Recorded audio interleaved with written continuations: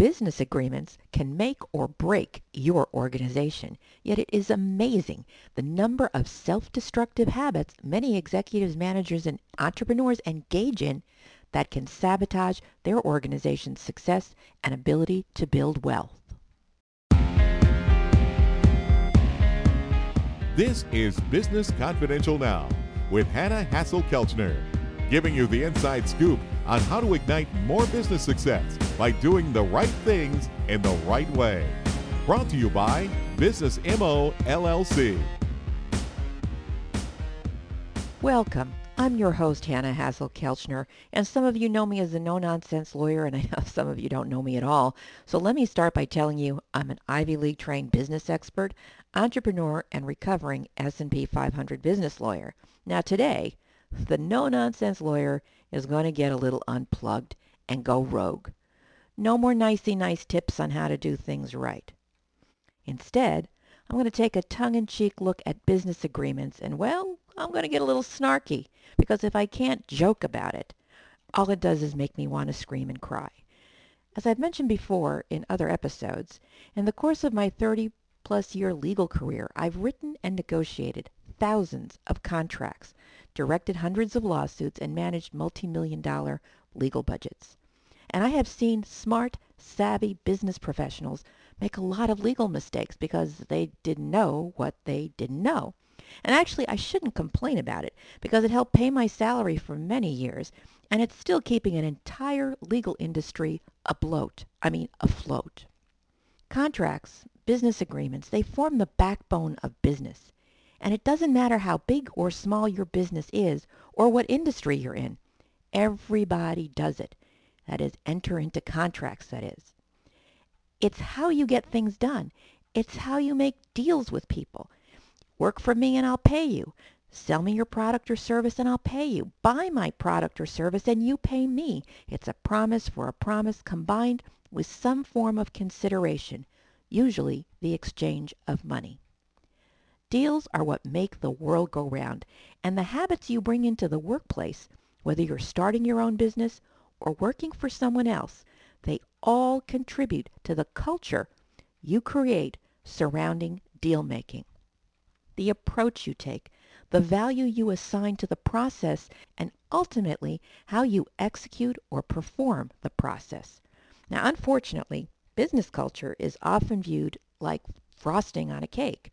You build a business, and culture becomes an issue when you, the boss, don't like someone's attitude, or you discover your company's reputation isn't quite as high and polished as you'd like it to be and you want to improve it.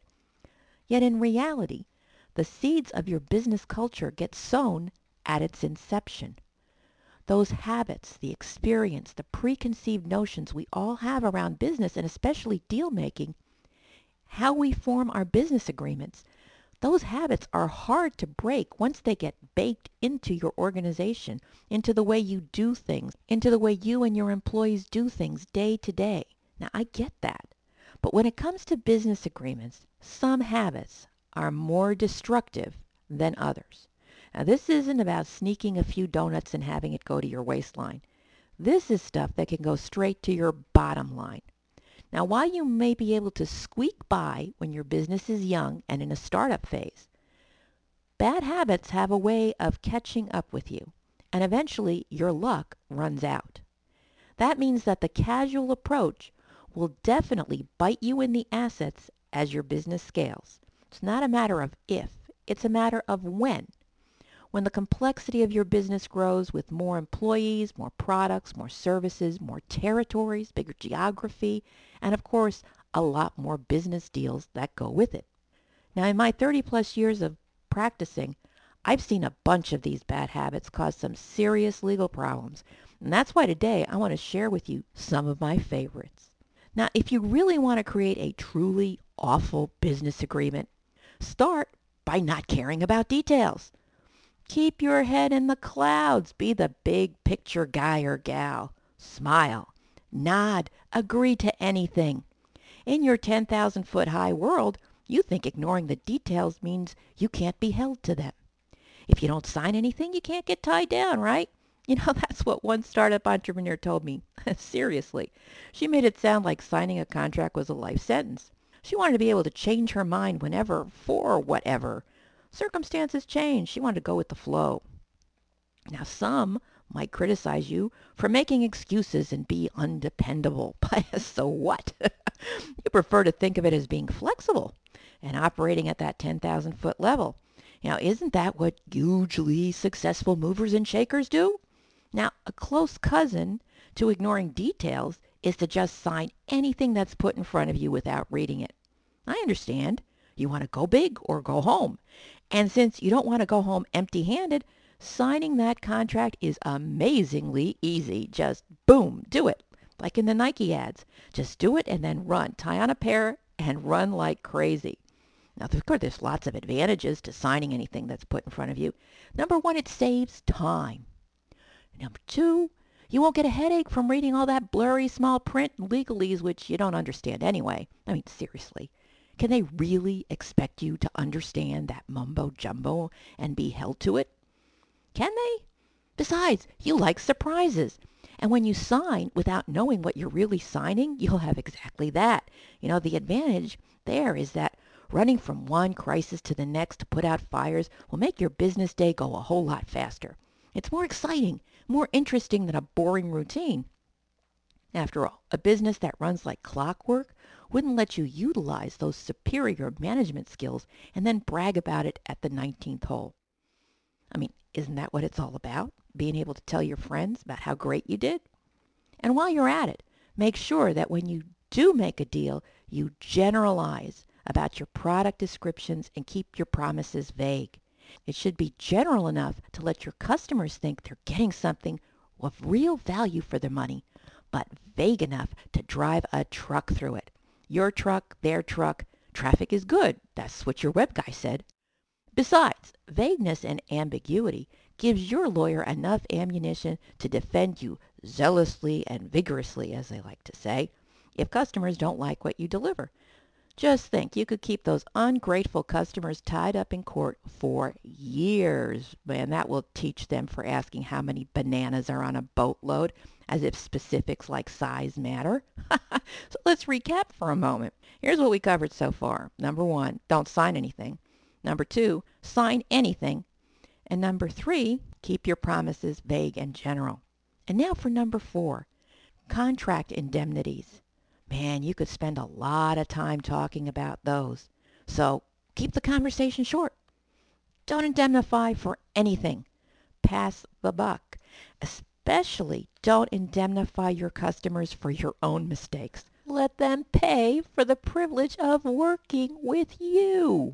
So if, for example, you're into software design, you sell a product that infringes a teensy-weensy bit on somebody else's program, let that guy sue your customer. You stay out of the middle. Don't be the middleman. Your customers will be sure to tell all their business friends, and it'll generate a lot of marketing buzz without you spending a cent. Everyone will know your name, like on that old sitcom Cheers, and you can't buy that kind of word of mouth. And now number five. This is my all-time favorite. Ignore confidentiality and intellectual property rights. Don't worry your little head about trade secrets, patent rights, copyright, trademarks.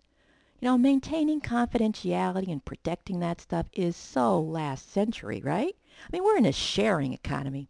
We share on the internet, on social media, and tons of other ways. We're all friends with benefits.